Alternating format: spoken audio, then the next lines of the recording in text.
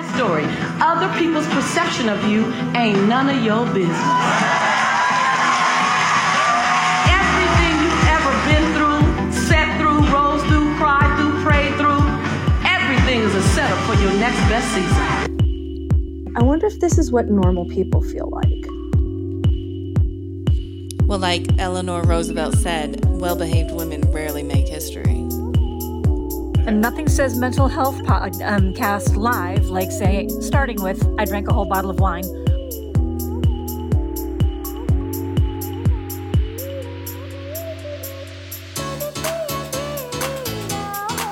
Hey, everybody. Ooh, that was loud. Welcome to the show. Yeah, of course it's loud because it's always weird and a little rough on the transition. That's exactly what it is. I wasn't ready for it to be so loud. Hey, Amy, how are you? Good. How are you? Good. It's so good to hear your voice. I've been thinking about it. Amy, why haven't you been to DC yet? And why haven't we been to Chicago yet?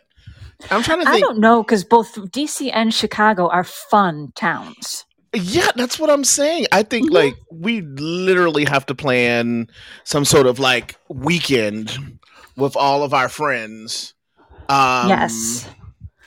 And go to Chicago, and then you come here. Yes, I think that would be great. I love DC. I think we have Trish. Is Amanda on? I think Amanda's on too. We're having a whole we're gonna call it I don't know if Amanda wants to be on the show. She doesn't have to if she has to, but Trish is on the show. Hey Trish, how are you? Oh, can you hear me? Yes, I can. now we can. I can. We're just gonna throw the normal script just clear out of the window today. Why not? Okay. Sometimes you just have to throw caution to the wind, or just be a little impulsive. I don't know. I like that. All right, so I'm going to ask everyone, because this is our current event. So I'm going to ask Rebecca first. So how was your week? Last 2 weeks? Last 2 weeks was good, but OCD is kicking my butt. What do you mean by that? Oh, all just all the intrusive thoughts. It's just all the intrusive thoughts. So I think we're all going to die in a car accident. So I hate being in the car. I hate when anybody drives in the car. I hate driving in the car. We're all going to die in a fiery crash, and it's going to be horrible. And then today, I decided that Steven no longer likes me. He just doesn't like me. Yeah, and and it's so funny, Amy, because I told her, I was look, I was just telling someone that I've just started working with. I'm like I don't even know where my medication is, and when my underwear gets a little low, not to be super personal, I freak out. I'm like, where is everything? So it's I'm not going anywhere. He can't function without me. Plus she cooks too well. It's why would I leave? That's stupid. Yeah, but OCD never makes any sense. So no, it's just thoughts, and I have to remember that it's just thoughts. Mm-hmm. That's true. Amy, how was your week? Pretty good. What have you been up to? Giving my students a test Monday. We've just been doing open book, open note tests because I want them to get in the habit of looking stuff up. Just because information in psychology changes so quickly, I'm like, by the time any of them have the qualifications to do anything with this information, it'll probably have changed anyway. So let's just, build the skills for looking it up, reading research articles, instead of really trying to memorize very much. So they also love that because it's an open book, open note test, and they get to stay home and just email it to me. So let me tell you this. When I was in school, when the professor said to me, we're having an open book test, I was like, score. Oh, I love it. I'm getting ready to do, I'm getting ready to score 200 points. Mm-hmm. And then all of a sudden, I get my buttocks down in my room, and I start taking this test. And the questions were harder, than if it was just a closed book test. Well, yeah, they're always harder because you can look it up. Yeah, I don't know why I found those harder. It was whenever they said no, it's open because they're book, harder. Yeah, I would cringe. I'd literally cringe when a professor said... Yeah, they make them harder because you have the information. You just have to know how to find it. Yeah, that really does suck. And I try and mix it up. So, there's going to be a few hard questions, most of them in the medium, some of them just blatantly easy. Blatantly easy? That'll give their confidence up. Well, I don't know. Good luck. I'm curious what the average score is when you give an open book test. For me, usually in the B's. That's not good. That's not bad. Yeah. That's not bad. I mean, do they really synthesize the information though? I mean, I guess you do, right? You really like absorb it, you synthesize it, you Yeah, but understand, like in real contextualize life, it. it's not. Real life isn't about rote memorization. Mhm. Like it is about knowing where to find information. Right. And like you think about how fast things change in psychology. That's true. Think about the episode about like the blood tests for mental illness a few weeks ago. That's true. That's going to be a game changer. Everything I teach them about the relationship of therapy to medication in class when we get to that point Right. is going to be different a few years from now. That's true. That's true. I mean, I think about how far we've come, and and it was like when we interviewed Dr. Derek, and then we interviewed Dr. Nicolescu, and it was interesting because I met with my former boss like last week or week before last, who at the medical society, and we were talking about scope of practice issues, and like seriously, like PAs and like nurse practitioners, like NPs, they're all literally are trying to prescribe and perform medicine without the care of a physician, and from the House of Medicine, they're like freaking out right now, right? It's like no way. But it's interesting to see, like, although things are changing so fast, right? Is that necessarily a good thing? I think it depends on why it's changing fast. If it's just because some random internet trend, no. If it's because of a genuine development, then yeah. I don't think for me, it's not so much the speed at which things change, but why it's changing. Like there's this whole thing on TikTok a while ago, box breathing was in fashion. Box breathing? Explain that to me. So basically it's a style of meditation breathing where you kind of breathe into a count of 4, hold to a count of 4, breathe out to a count of 4, hold to a count of 4, box, even sides like a box, 4, 4, 4, 4. And, there are, internet posts, this is the best kind of breathing. This is the kind of breathing you want to do if you want your meditation to work. Sure. It wasn't even chill. It wasn't even like, this is one of the options all the time. It was like, this is the way to breathe. And that was just a trend. There's nothing to it that makes it more special than anything else. It's probably not harmful, but it was just a thing that was going around on the internet. So that's like, okay, whatever. But, some of the things we were talking about, like other types of prescribers, blood tests for mental illness, any kind of innovation in therapy, if it's research-based, if it's been done carefully, then, that could be good. No, I agree. And I'm about innovation. I'm definitely about innovation and not doing the old stale, stagnant, same, lobotomies that we've been doing since the beginning of time. Nobody better have been doing lobotomies since like the 60s. I don't know. No. I've met some people that probably should have had a lobotomy. Like, what? No. Shame on you. I'm just kidding. All right, so let's get into the show. We have to ask Trish how her week. Trish, how was your week? Oh my God, where are my manners? How was your week? Well, my week's been a little bit up and down, but it's right now it's very good, and I'm happy to be with you all this evening. Happy to have you. Do you I'm so nosy. If you ask Amanda, she'll let you know that I'm nosy. So like Amanda and I used to share an office where I used to work, and every time Amanda got up and left, I'll be like, "Where are you going?" And she's like, "Since you need to know." So Trish, let me pry. How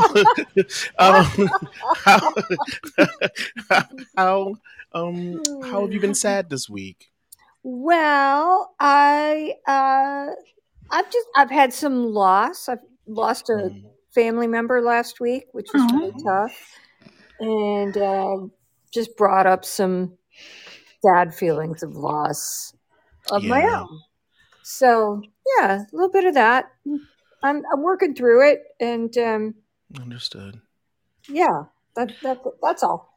No, I understand. See what you get for being nosy. I know, but Dr. D, like, what say you? Like, okay, so, loss is a very real part of life, and sometimes it does bring up, maybe prior loss or something else that you've gone through, and trauma. And, and based on, like, if you were working with a client, like, what would you say, like, in terms of steps that would help you kind of work through it? I mean, there's just kind of the obvious stuff, like you have to let yourself feel it so that it can come out. You have to let yourself express it. And there can be really creative ways to express it if you want. I mean, journaling, talking to people, but artwork, different kinds of memorials. But at the end of the day, you just kind of have to let it happen. Mm-hmm. And grief can be, really interesting and different sometimes. For example, we usually think of, hallucinations as something bad. It's a symptom. It's a sign that something is going seriously wrong, but it's not that uncommon for people who are having, especially recent grief, to hear something that sounds exactly like the person they just lost. Mm. Like to think you hear their footsteps or their knock on their door, some other sound. Right. And so, something that seems to be a hallucination is pretty common. Even last summer after my cat died, just once or twice I could have sworn I saw her right out of the corner of my eye, but I knew she wasn't there. That happened to me when our cat died. Uh-huh. Where it's like you swear you just saw them. Like they just walked past you. You could swear to it, but no, they're not there. I can remember when I was a little boy, and I remember my great-grandmother passed away, and we moved into her house eventually. And when we moved in her house, one night I remember going to the bathroom in the middle of the night, and I swear out of the corner of my eye, I saw her walking. What did Amanda say? For the record, Stephen always wanted to know where I was going when I was leaving to use the breast pump. Oh my God. See what you get for being nosy? I know. Well, I never wanted to know the answer. She was like, you shouldn't have asked. I'm like, you're right. One day you'll learn. One day you'll learn. But on the grief thing, it's going to come in waves. It'll be feeling better. And then something will happen and it'll get big again. And then it'll kind of flow down and calm down. And then it'll get big again and just kind of ease down. Right. But with these spikes, and then sometimes, a lot of times the sadness will never completely leave. It'll be tolerable. It'll be something you can live with. Right. But then more happy things in life, it's kind of like they coexist alongside. It's not that there's ever a time when you stop missing that person. Mm-hmm. But that just becomes part of the picture, and you kind of get ready to get back to real life and have things be happy and active, and get back to the other parts of your life besides the grief. In a way, and that's great feedback. And today, and especially what we're dealing with, what we've been dealing with over the last 3.5, 4 years, but especially what we've been dealing with, you saw globally. I mean, with earthquakes and disasters and tragic events. I mean, this is a very timely conversation. Sometimes, they're hard to have, of course, but that's good, really, really good feedback. But I'm ready. Not that I couldn't sit and talk about this probably for a whole show, and we probably should have a show on grief. Yeah. But I really, really, really, really am excited about this week's guest. Trish, I really, I don't think I should stand in the way. I think you should introduce yourself to the whole world. We're, of course, Bipolar Girl, heard in over 70 countries worldwide. We actually are starting to get a great following in South Africa. Ooh. And so welcome. I think it was from the guest we had. Yeah. So they've been very, very active in listening to our show. So welcome South Africa on the horn. But Trish, why don't you go ahead and introduce you and tell us about the Glow Media Project, and then we'll dig in from there. Awesome. Well, first of all, thanks for having me on the show. It's quite an honor, and I'm always happy to share my story because I think it can help people. And interesting that we started off talking about grief, and it is grief that prompted me to start the Glow Media Project in the first place. I lost my son to an accidental OxyContin overdose. 11 years now. He was 20 years old, 1 week shy of his 21st birthday. And it was, it was awful. Uh-huh. And the only way I could get out of bed after the first couple months of not getting out of bed was to think of, what can I do? How can I honor his memory? How can I do something to save other people the hurt we've experienced? And so I wrote a short stage play musical about prescription medicine misuse. and titled "Warning: Take Only as Directed." And we realized in writing it that we should turn it into a film so that it could be viewed more widely than a stage play, which could be very costly. Anyway, so we created Warning: Take Only as Directed and toured it across the country. And the first question educators had when we go into high schools with this film was, "What else do you have? What else do you have?" It's quality work, Trish. I mean, it's very well done. Very well done. Well, we realized there was a mental health crisis and a real gap in the resources available to talk about mental health in the schools. So that's why we started the Glow Media Project. And to date, we have seven short films addressing various mental health topics affecting teens, including one on bipolar disorder. So. No, and that's great. And when I was looking through your materials and things, I mean, I see that you've partnered, I believe, like to some degree with Discovery, correct? And yeah, Discovery Education picked up the first film, Warning: Take Only as Directed, and the other films, the other 4 are 2 latest are not released yet because they're doing the festival circuit. But the other 4 were picked up by Infobase, Learn 360. That's a competitor to Discovery Education.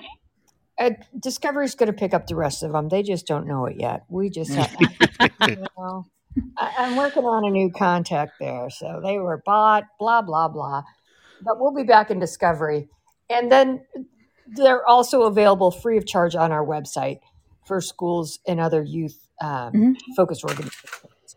And all of our films come with full guides for educators, parents, guardians, and students so that there are step-by-step instructions to talk about whichever mental health topic the film addresses. Now, Trish, why don't you tell everyone about your background before you got into this, almost like this calling with the Glow Media Project? What were you doing before then? Well, I was basically a stay-at-home mom for most of my adult life. That's quite the job.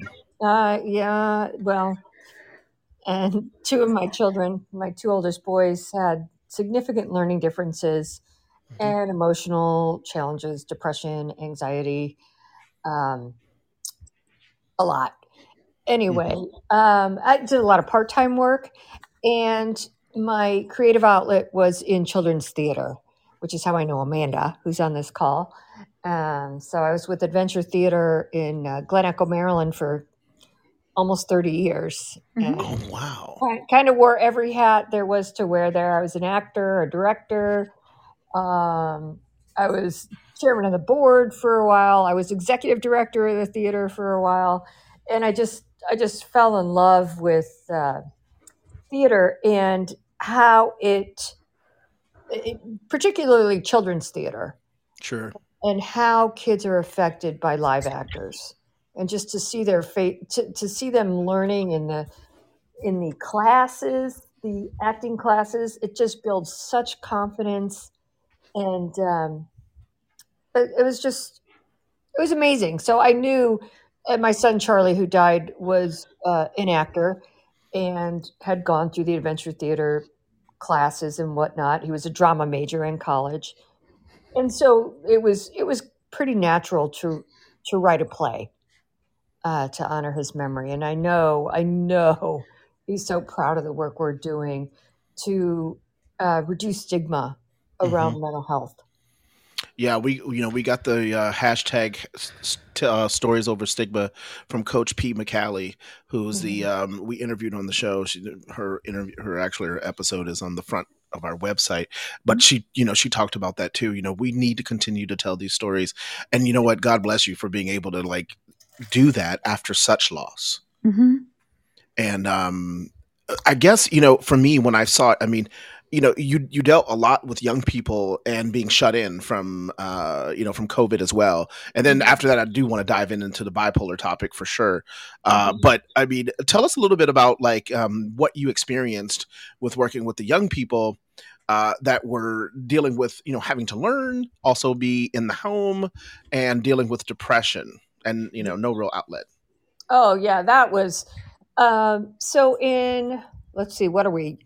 We're coming up on the 3-year anniversary of COVID, right? Mhm. Can't believe it. So at that time, in 2020, we were about to start filming our 7th short film, titled "There Can Be Light," which addresses suicide. Mhm. And we have since made that, but back in 2020, we couldn't do it. We couldn't be on set. We didn't have the resources to have a COVID safe set. You had to be a huge studio to be able to work during the early stages of the pandemic. So we decided, what can we do? We have to do something. I mean, this Right. is incredible what's happening. So we decided to do what we do best, to take the pulse of American teens and see how they're feeling about COVID. And the result was a documentary titled Unimaginable, which addresses the effects of the pandemic on teen mental health. We interviewed we started with 27 students from all over the country, different backgrounds, different cities, and through a series of Zoom calls and then video diaries, we sort of did like a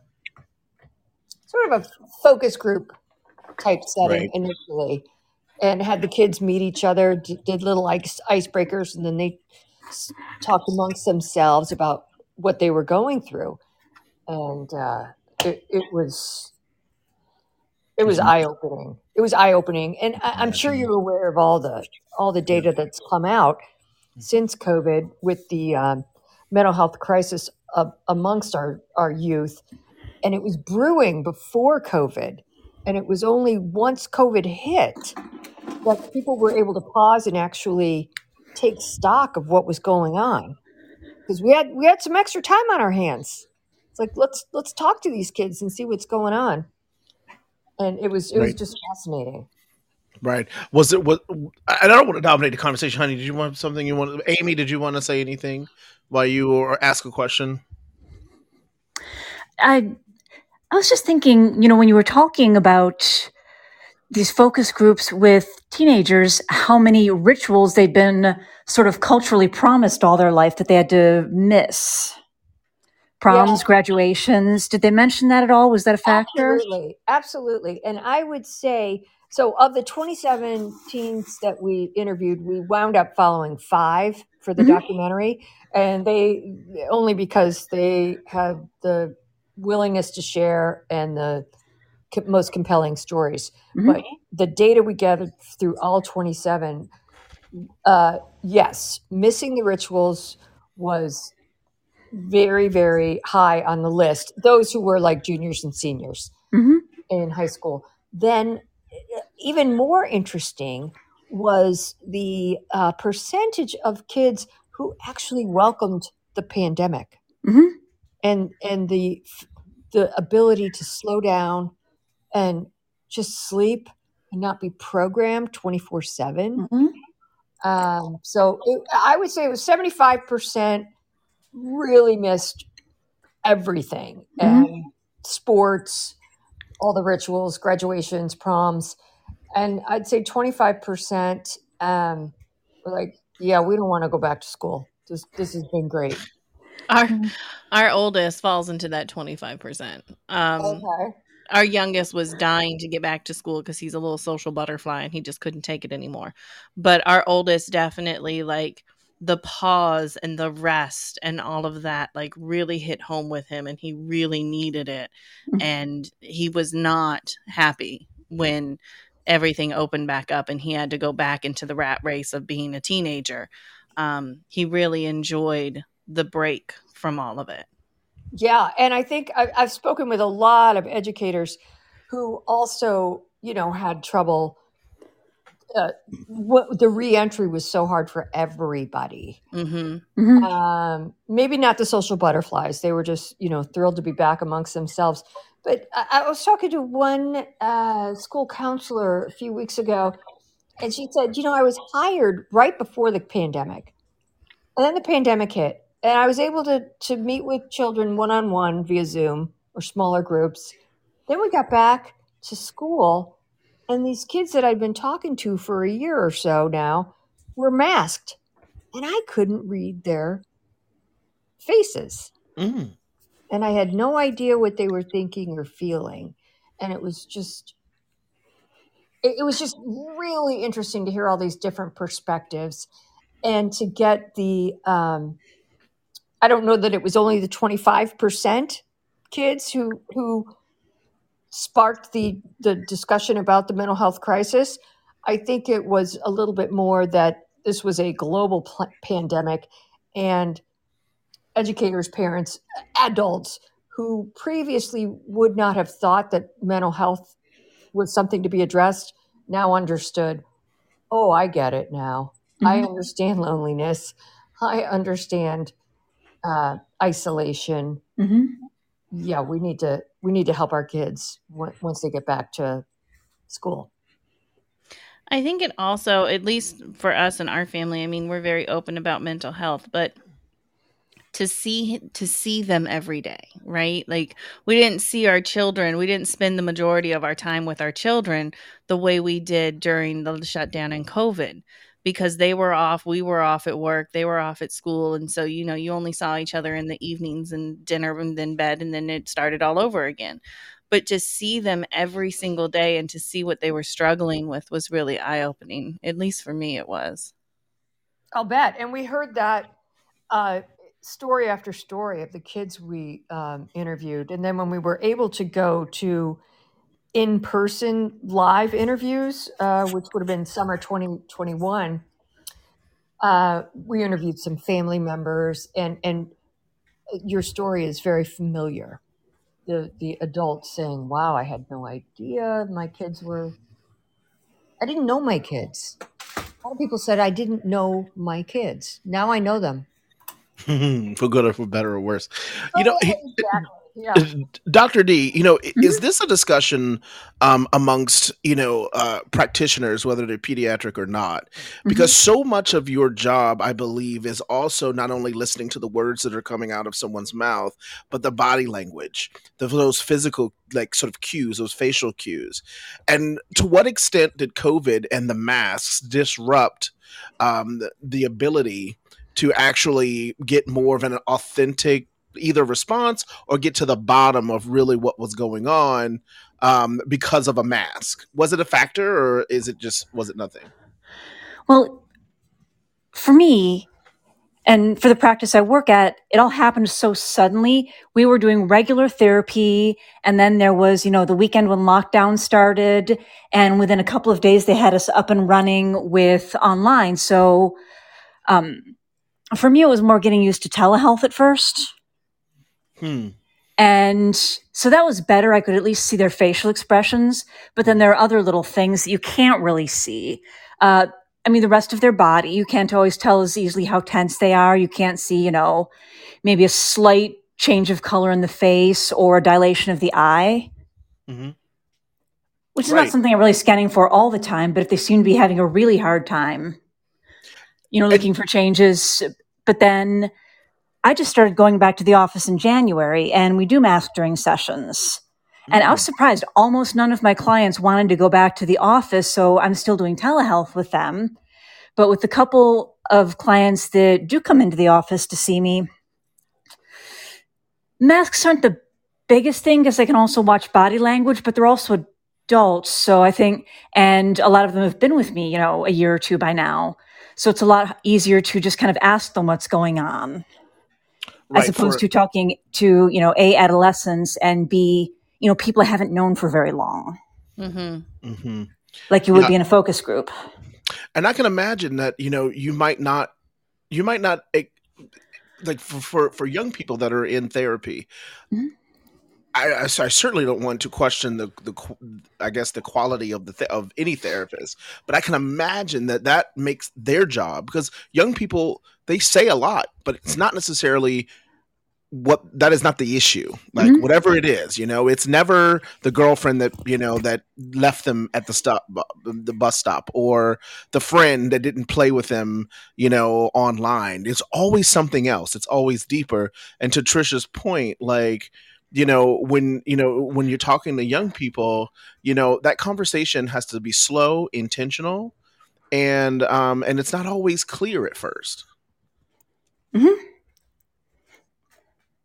And sometimes there has to be a long getting to know you, I think, where absolutely nothing that's obviously therapeutic happens. You can totally sit there playing games, talking about movies or anything else that interests them, their music, for days or weeks. Right. Before they're ready to open up. Right. That's interesting. So even more so than with adults, there's this entire getting to know you period that may not be obviously therapeutic, but it's kind of what you have to do. And that's interesting because Trish, I think I was getting ready to ask you what you were about to say. Yeah. Well, I was going to add to this when we were doing the interviews for Unimaginable, the documentary. We did exactly what Amy was saying. We got to know the kids. We did icebreakers, blah, blah, blah, blah, blah. By the time we got to the home interviews, we knew those kids so well, and they opened up and bared their souls. Like, we were surprised. We were shocked. Like the dam broke. It was like the dam broke. And it was just amazing. It was therapeutic for everybody. It was kind of transformational. But everybody on set, very small crew, of course, because it was still pandemic. But we were all like, "Oh my gosh, this is unbelievable! Can't believe these kids are going through this." And you know what? And let's pivot just for a second and let's talk about your bipolar documentary, or docufilm, which is absolutely powerful.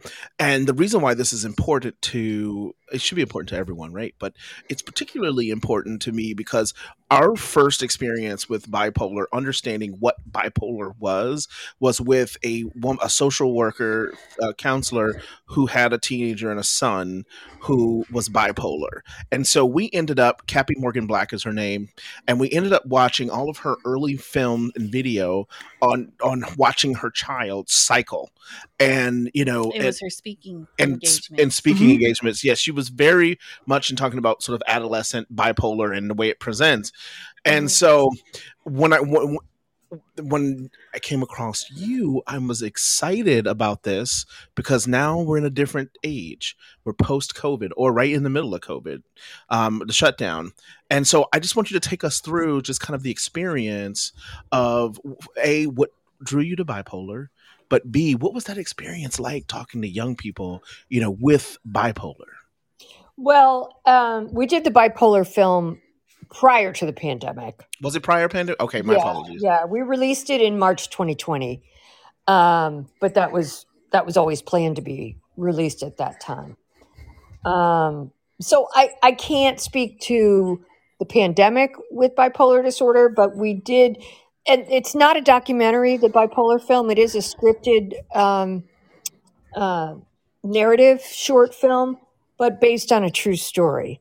So and was co-written and co-directed by the sister of the young man whose life the story is based on. So what was the motivation behind having it scripted versus unscripted? Well, most of our films are scripted.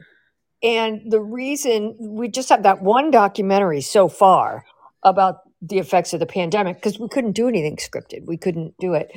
The idea of having them scripted is that they are relatable short films that speak to teens in their language. Okay, so we have professional actors playing the teenagers, and it's just, I think it's easier to write the curriculum guides with a scripted narrative than with the documentary. And it allows us to tell the story that we want to tell Sure. and ask the questions that we want to ask. So, with it being scripted, I know you said that the sister was hugely involved in it. Was there any physicians or therapists Oh, or anything yes. like that involved in it Oh, as well? Absolutely. For each and every one of our films, we have experts in the field who review the scripts and the curriculum. Okay. For instance, our latest film addressing suicide in teens, it's still being reviewed. We've had, I can't even tell you how many, but it's such a loaded topic. We had to have everybody and their brother review it. But yes, our goal is to have the most up-to-date resources in the guides for every topic that we address. So yeah, the bipolar one, I didn't know a lot about it. I have some family members, loved ones who live with bipolar disorder, but I had never delved into it to the level we did for this film. And it was What made you guys choose bipolar? Why was that one of the ones that you chose to do? actually the family of the young man the story's based upon. They came to us and asked if we would do it. And he had died Oh, recently.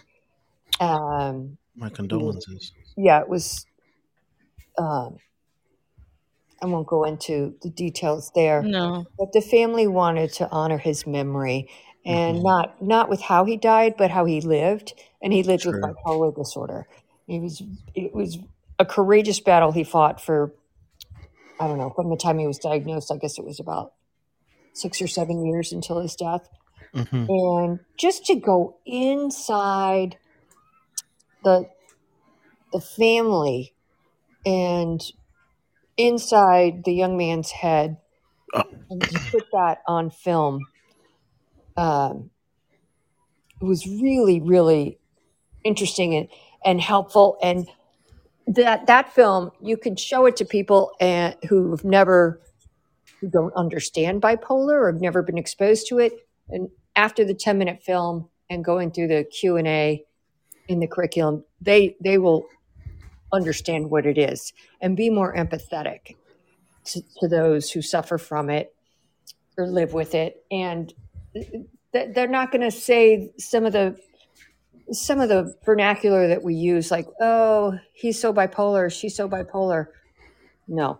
Once you see this film, you're not gonna make clips like Right. that. And that's what I was getting ready to say. That what I see in a project like this is the ability to kind of like help educate people about how important that like words are when you're dealing with someone who is dealing with bipolar. Exactly. It is all about language in every film we deal with. It's just our society. It's the way we were raised. And fortunately, language is fluid and is changeable, but it takes a lot of work, Right. and a lot of repetition. So. Right. And if we can start them early, right, in the classroom. Exactly. A 13-year-old is not too young to watch our film about bipolar disorder. I don't know what that is. Well, now you do. And now, once you hear that somebody that you know, or somebody's friend or somebody's loved one lives with bipolar disorder, you can have empathy. Right. And just awareness. So you're not making fun of somebody unwittingly because you just don't know. So how do you choose your other topics? I know the family came to you for the bipolar one, and obviously suicide is just a huge issue with our teens anyways. But how do you choose the topics for your films? That's a great question. And the bipolar one, yes, the family came to us and asked us, but it was also on our list. Okay. So it was in the hopper anyway.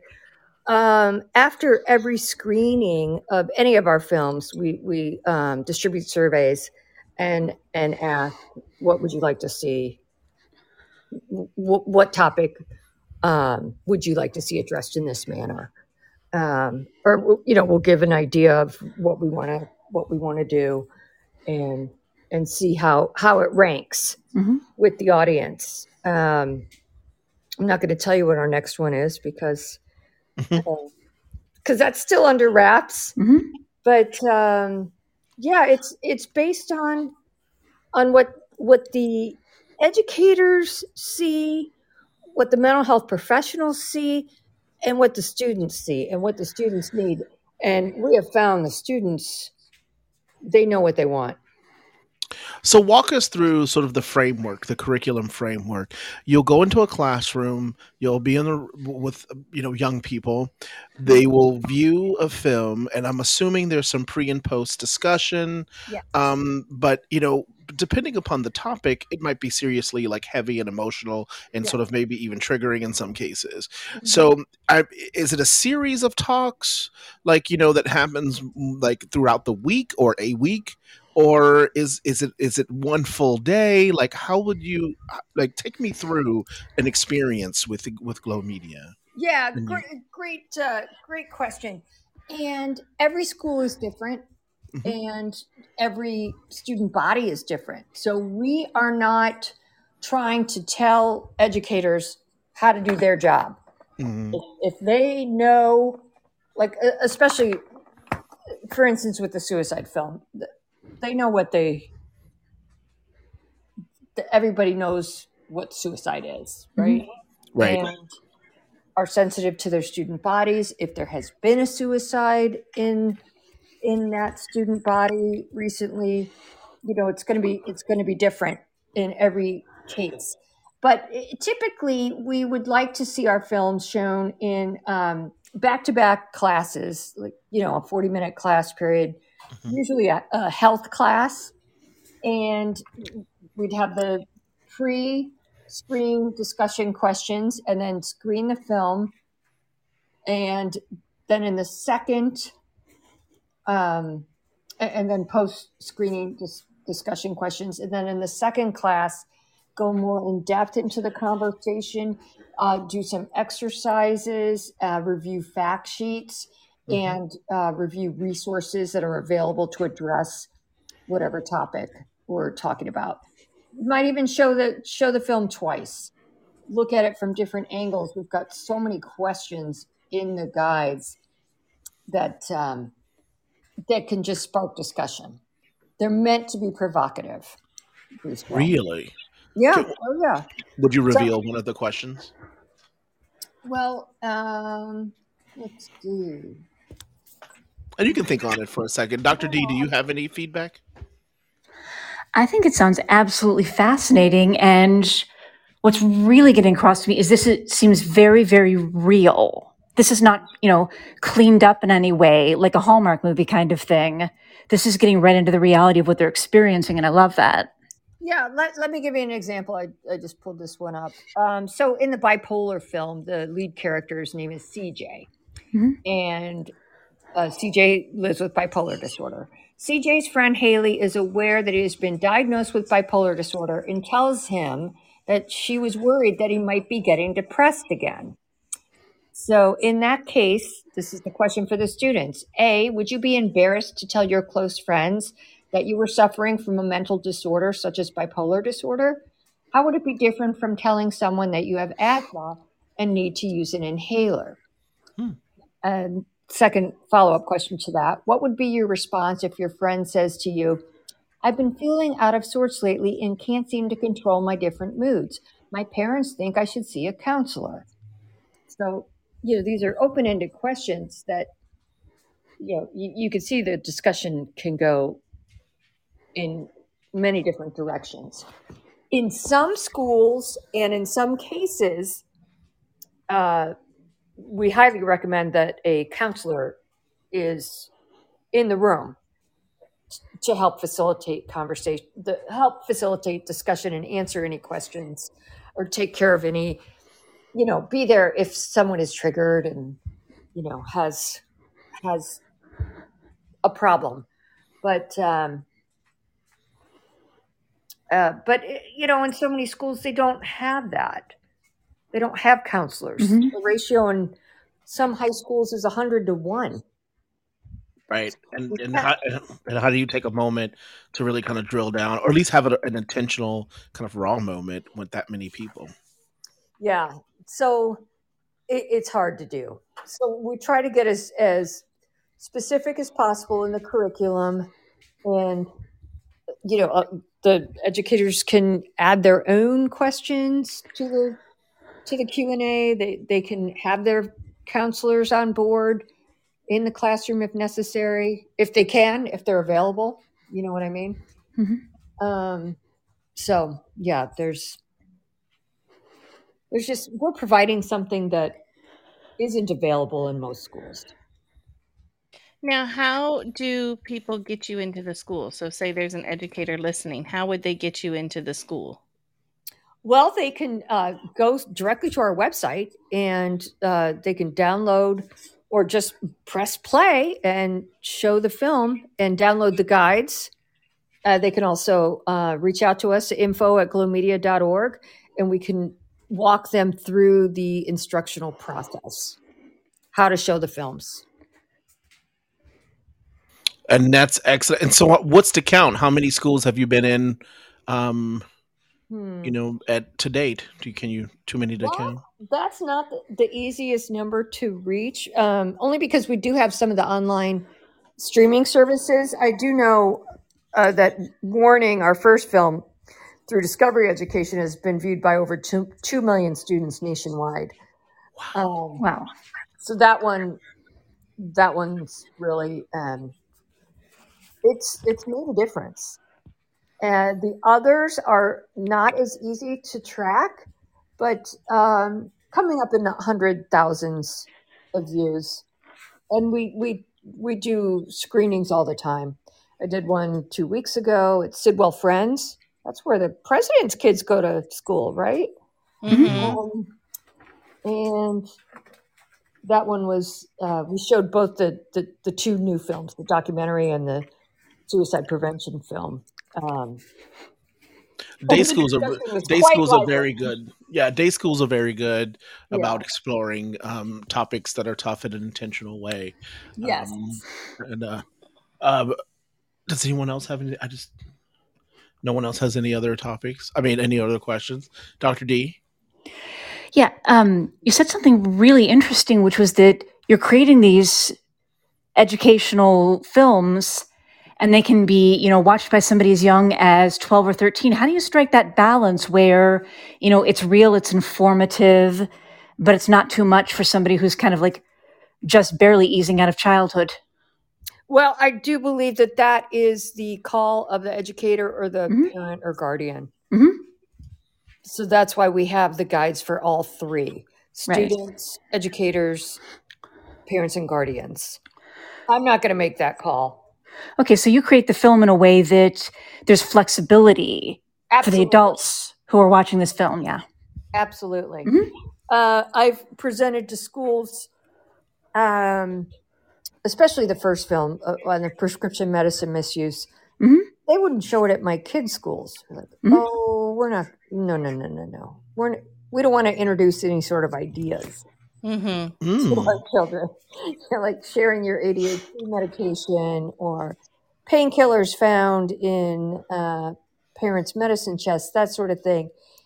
And I can't tell them what to do. We have it there. We have the guides, and we have the resources, and we have the professionals that have reviewed them and back it up. That definitely sounds like a, school administrator kind of objection. Might have been rooted more in kind of liability. Absolutely. But I'm like, absolutely. Are we really going to sit here and pretend that most of those kids haven't already found out about some of it? Well, you'd be surprised. Some of these schools are like, we don't want to show them, particularly the suicide film. It's really tricky. Yeah. I mean, you can imagine the liability if you're showing it and something happens to one of the students, they get an idea. our film is the very antithesis of some of the more glamorized Hollywood versions, like 13 Reasons Why. Do you know Right. that? Yeah. This is anti 13 Reasons Why, and has been reviewed by one of the leading suicidologists at NIH, who wrote the book on why 13 Reasons Why should not be allowed to be seen by young people. Anyway, I'm getting ahead of myself and back on my high horse. Not at all. This is fascinating and really exciting. Trish, get on the horse and ride it. Let's do it. Like, go for it. I just think knowledge is power. It is. And kids are not stupid. No. And they're learning so much in school, and so much is being taught because it has to be taught. They have to pass tests and whatnot. And the last thing schools have the money for or the time for is mental health. Now, the arts are a close second. So, where are they going to cut? The arts and mental health education. But let's face it, kids can't learn if they don't feel good. No. It's not just physical health. They have to feel good emotionally. Yep. And I always thought that was the key component to education, is the holistic, or the entire person, the entire self, mind, body, and soul.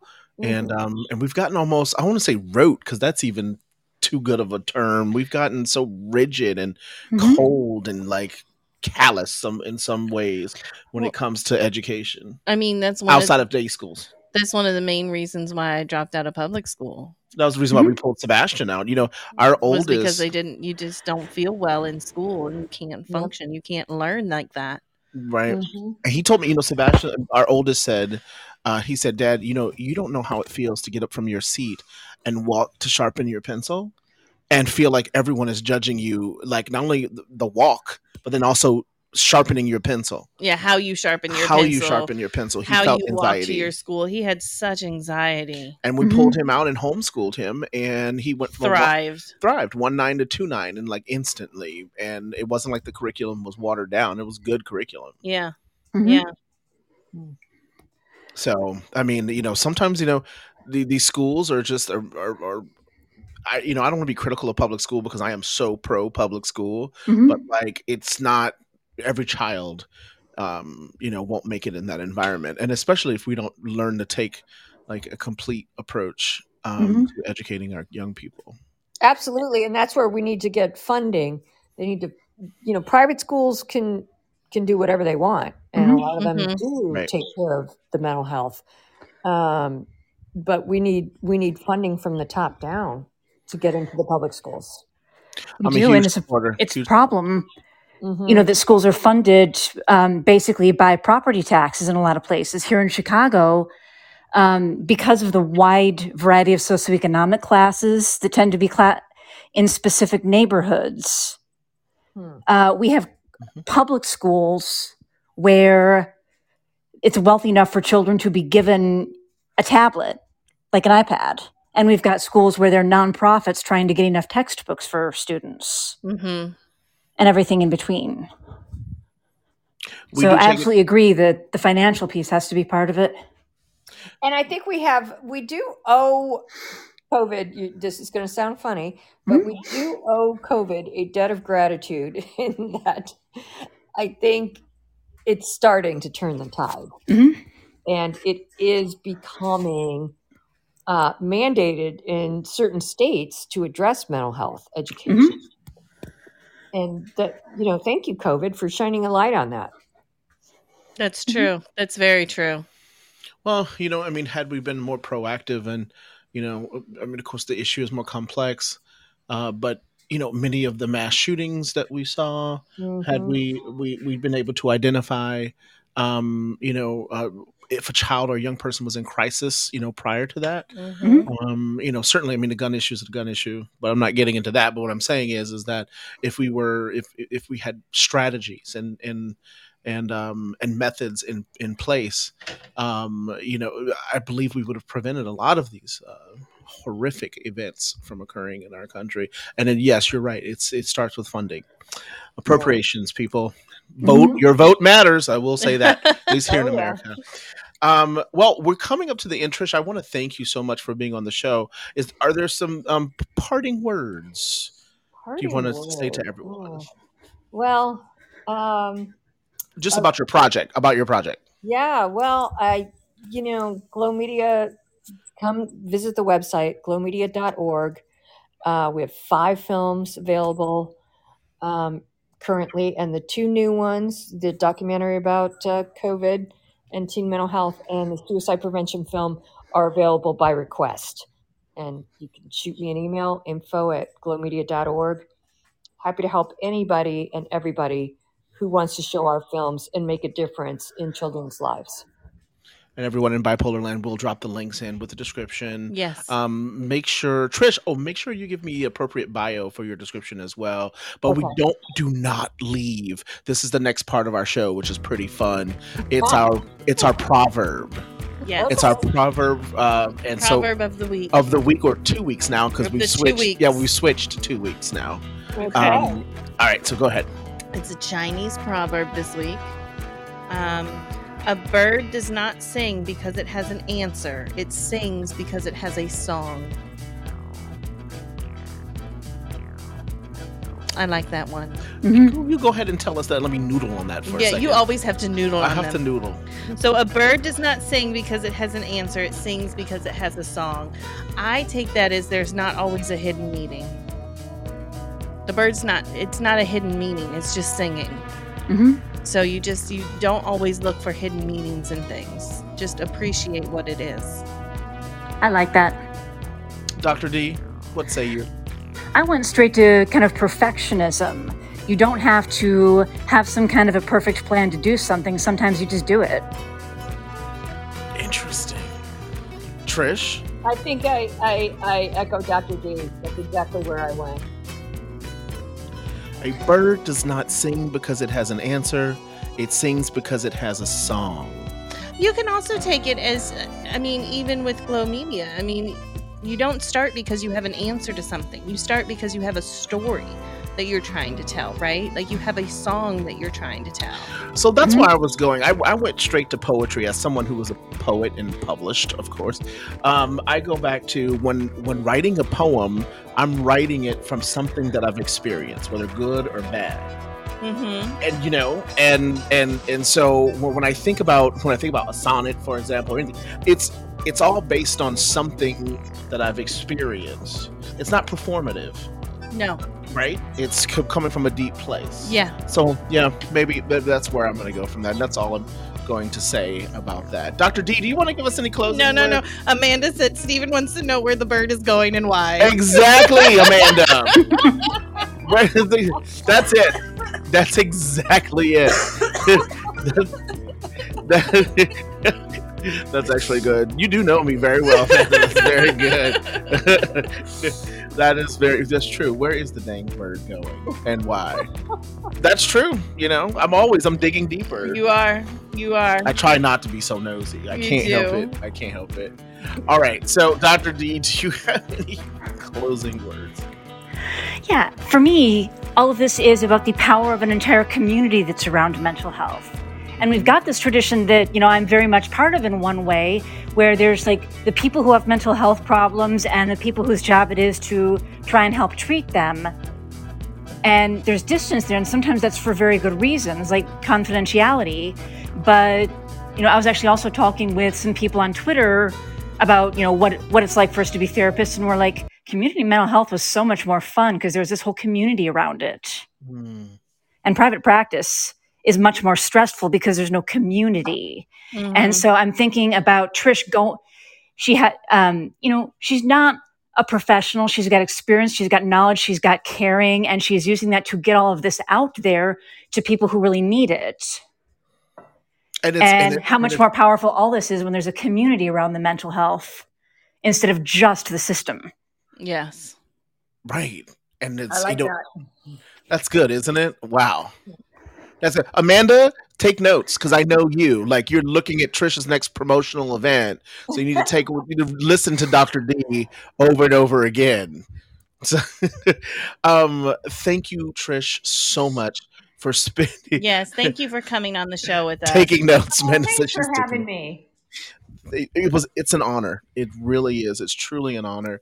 And thank you so much. I remember when I first met Amanda, she was like, one of the first things she was like, look, you need to interview Trish. So I'm so glad your schedule permitted and you were, able to come on and impart this knowledge and this information and your project to the world, from Tasmania to India, from Poland all the way to Canada and the United States, and so in South America. So thank you so much, and I wish you nothing but the best of luck.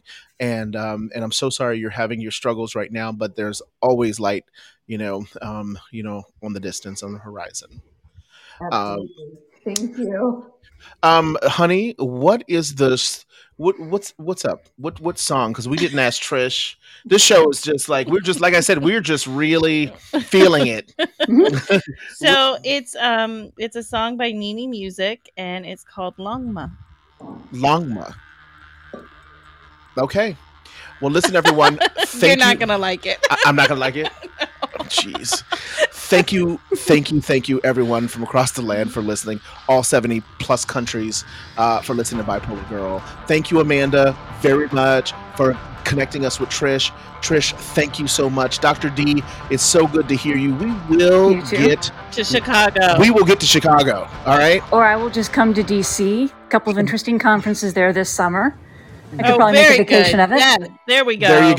There you go. And we'll have a party. All right. We will party. All right. Thank you very much. Have a safe and fabulous 2 weeks, everyone. Get in touch with us. Come to our website. We have a support group if you want to. Thank you, everyone. Thank you. Bye-bye. Bye. Bye.